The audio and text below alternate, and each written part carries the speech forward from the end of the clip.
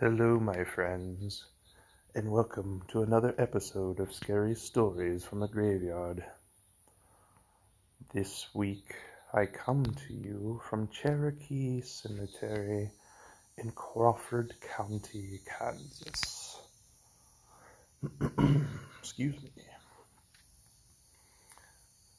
This cemetery has approximately 3,550 residents.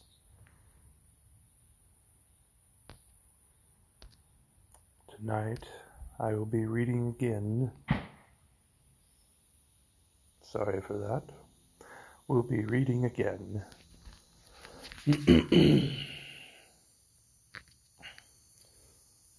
From Scottish Ghost Stories by Elliot O'Donnell. And the title for the first story is The Top Attic in Pringle's Mansion, Edinburgh. A charming lady, Miss South, informs me that no house interested her more as a child than Pringle's Mansion, Edinburgh. Pringle's Mansion, by the by, is not the real name of the house, nor is the original building still standing. The fact is, my friend has been obliged to disguise the locality for fear of an action of slander of title, such as happened in the Egham case of 1904-7. Ms. South never saw, nor save in a picture, the house that so fascinated her, but through repeatedly hearing about it from her old nurse, she felt that she knew it by heart, and used it to amuse herself hour after hour in the nursery, drawing diagrams of the rooms and passages, which, to make quite realistic, she named and numbered. There was the Admiral's room, Madame's room, Miss Ophelia's room, Master Gregory's room, Letty's, the nurse's, room, the cook's room, the butler's room, the housemaid's room, and the haunted room. The house was very old, probably the 16th century, and was concealed from the thoroughfare by a high wall that enclosed it on all sides. It had no garden, only a large yard, covered with faded yellow paving stones, and containing a well with an old-fashioned roller and bucket. When the well was cleaned out, an event which took place periodically on a certain date, every utensil in the house was called into requisition for lading out the water, and the Admiral, himself supervising, made every servant in the establishment take an active part in the proceedings. On one of these occasions the Admiral announced his intention of going down the well in the bucket. That was a rare moment in Letty's life, for when the Admiral had been let down in the bucket, the rope broke. Indeed, the thought of what the laird would say when he came up almost resulted in his not coming up at all. However, someone, rather bolder than the rest, retained sufficient presence of mind to effect a rescue, and the timid ones, thankful enough to survive the explosion, had to be content on half rations till further orders. Excuse me. But in spite of its association with such a martinet, and in spite of her ghostly experiences in it, Letty loved the house, and was never tired of singing its praises. It was a two-storied mansion, with roomy cellars but no basement. There were 4 reception rooms, all oak-paneled, on the ground floor, numerous kitchen offices, including a cozy housekeeper's room, and a capacious entrance hall, in the center of which stood a broad oak staircase. The cellars, 3 in number, and chiefly used as lumber rooms, were deep down and dank and horrid. On the first floor 8 bedrooms opened on to a gallery overlooking the hall, and the top story, where the servants slept, consisted solely of attics, connected with one another by dark, narrow passages. It was one of these attics that was haunted, although, as a matter of fact, the ghost had been seen in all parts of the house. When Letty entered the Admiral's service she was but a bairn, and had never heard of ghosts, nor did the other servants apprise her of the hauntings, having received strict injunctions not to do so from the laird. But Letty's home, humble though it was, had been bright and cheerful, and the dark precincts of the mansion filled her with dismay. Without exactly knowing why she was afraid, she shrank in terror from descending into the cellars, and felt anything but pleased at the prospect of sleeping alone in an attic. Still nothing occurred to really alarm her until about a month after arrival.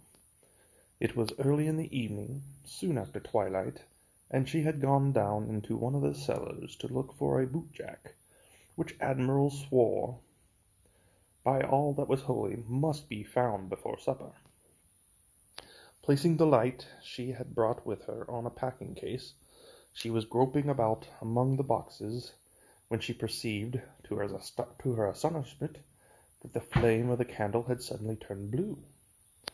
She then felt icy cold, and was much startled on hearing a loud clatter as of some metal instrument on the stone floor in the far-off corner of the cellar. Glancing in the direction of the noise, she saw, looking at her, two eyes, two obliquely set, lurid, light eyes, full of the utmost devilry. Sick with terror, and utterly unable to account for what she beheld, she stood stock still, her limbs refusing to move, her throat parched, her tongue tied. The clanging was repeated, and a shadowy form began to slowly crawl towards her. She dared not afterwards surmise what would have happened to her, had not the laird himself come down at this moment. At the sound of his stentorian voice the phantasm vanished. But the shock had been too much for Letty. She fainted, and the Admiral, carrying her upstairs as carefully as she had been his own daughter, gave peremptory orders that she should never again be allowed to go into the cellar alone. But now that Letty herself had witnessed a manifestation, the other servants no longer felt bound to secrecy, and soon poured into her ears endless accounts of the hauntings.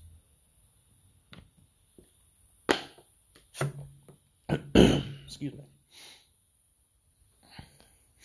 Everyone, they informed her, except Master Gregory and Perkins, the butler, had seen one or other of the ghosts, and the cellar apparition was quite familiar to them all. They also declared that there were other parts of the house quite as badly haunted as the cellar, and it might have been partly owing to these gruesome stories that poor Letty always felt scared when crossing the passages leading to the attics. As she was hastening down one of them early one morning, she heard someone running after her. Thinking it was one of the other servants, she turned around, pleased to think that someone else was up early too, and saw to her horror a dreadful-looking object that seemed to be partly human and partly animal. The body was quite small, and its face bloated and covered with yellow spots. It had an enormous animal mouth, the lips of which, moving furiously without emitting any sound, showed that the creature was endeavoring to speak, but could not. The moment Letty screamed for help, the phantasm vanished. But her worst experience was yet to come. The spare attic, which she was told was so badly haunted that no one would sleep in it, was the room next to hers.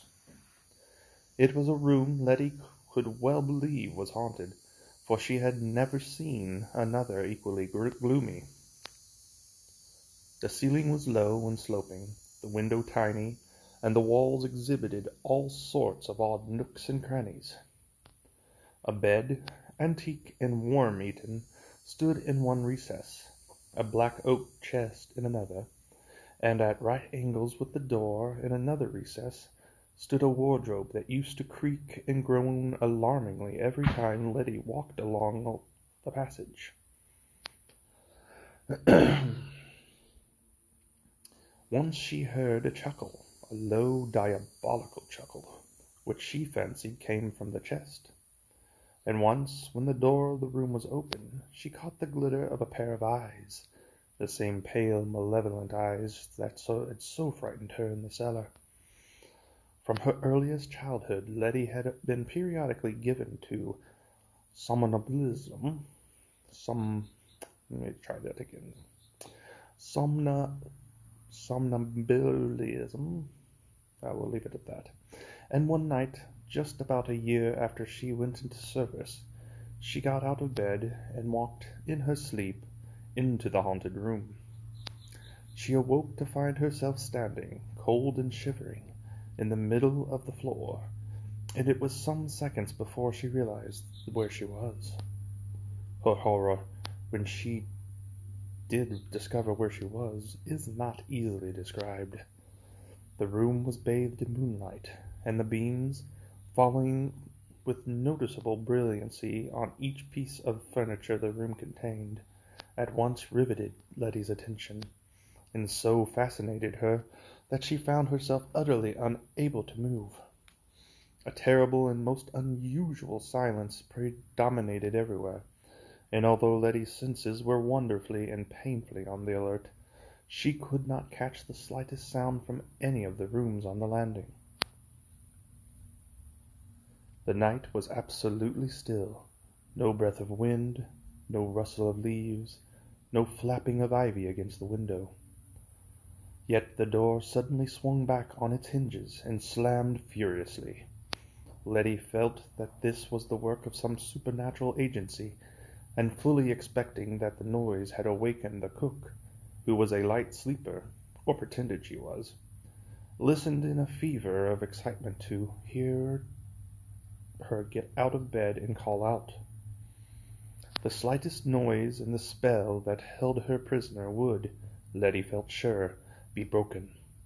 But the same unbroken silence prevailed.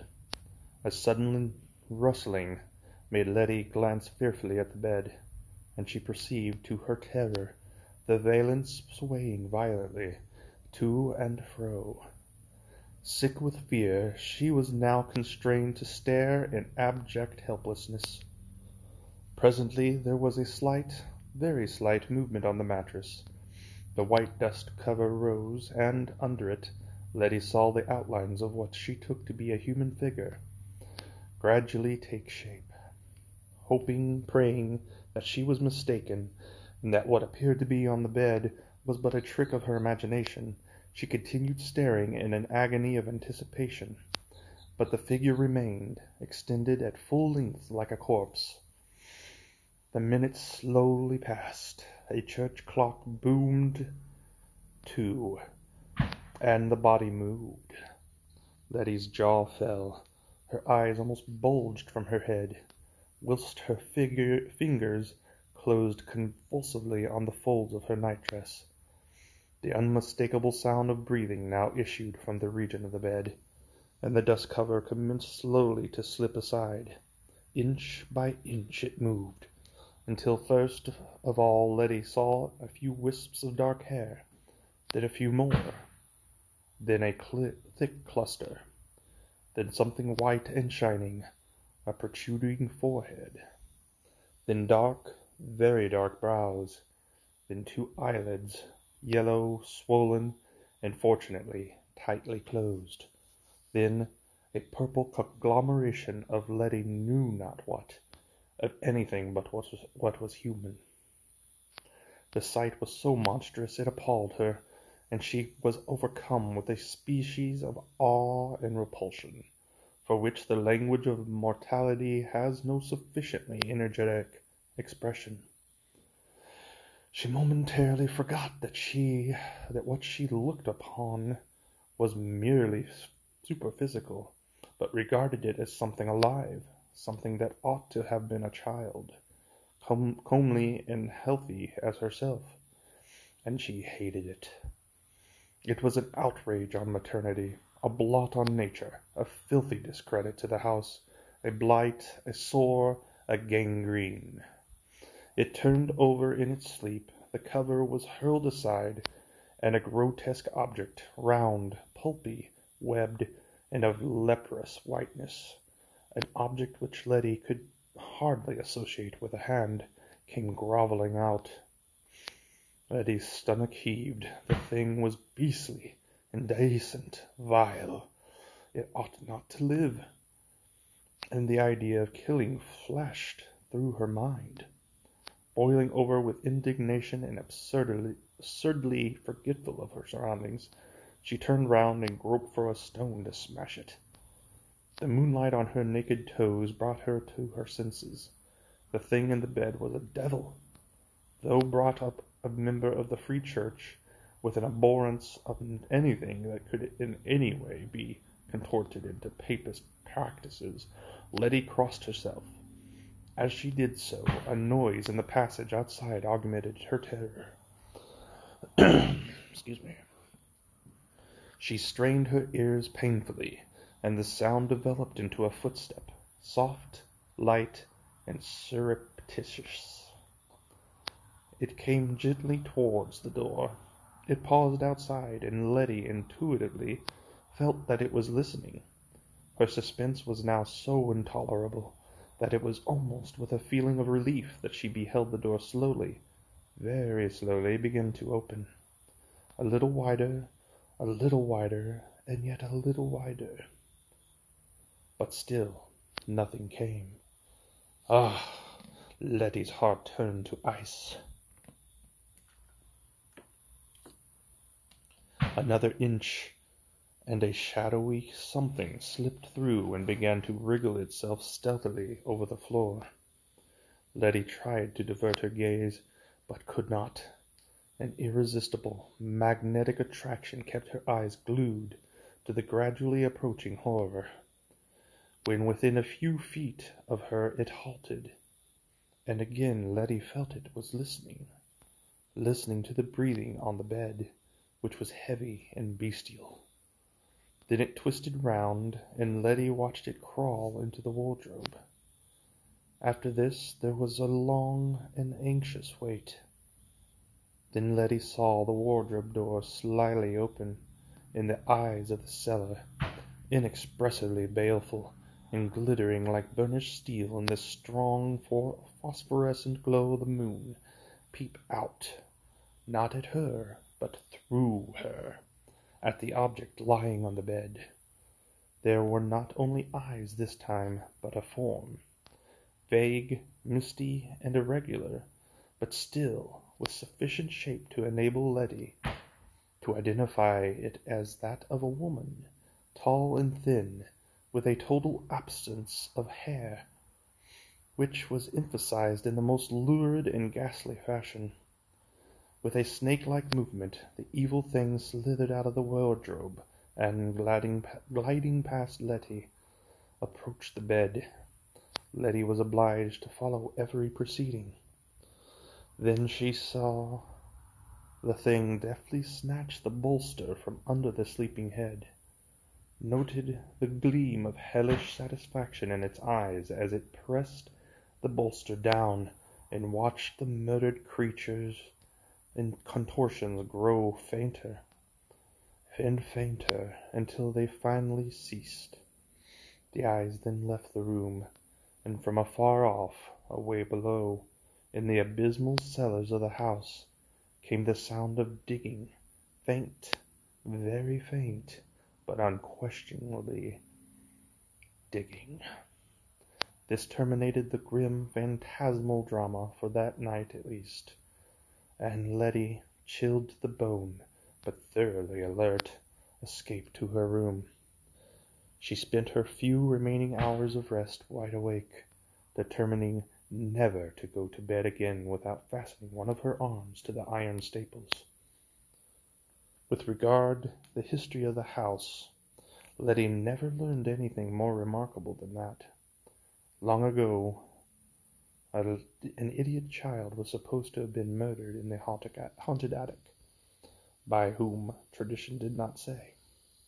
The Admiral and his family left Pringle's mansion the year Letty became Miss South's nurse, and as no one would stay in the house, presumably on account of the hauntings, it was pulled down, and an inexcusably inartistic edifice was erected in its place. Well, that was most interesting of a story. I believe we will stop there for tonight, my friends. I do hope you enjoyed the tale as much as I did telling it. I do look forward to our next episode, the final episode for the month of September. And I'm most certainly looking forward to bringing you the 13 episodes of October, culminating into the 13th being that on Halloween night, I have a very, very special cemetery in mind for that night. But you will have to see what is in store for you. But for now, I hope that you have a pleasant night and a good tomorrow. And I look forward to seeing you all very soon. So very soon.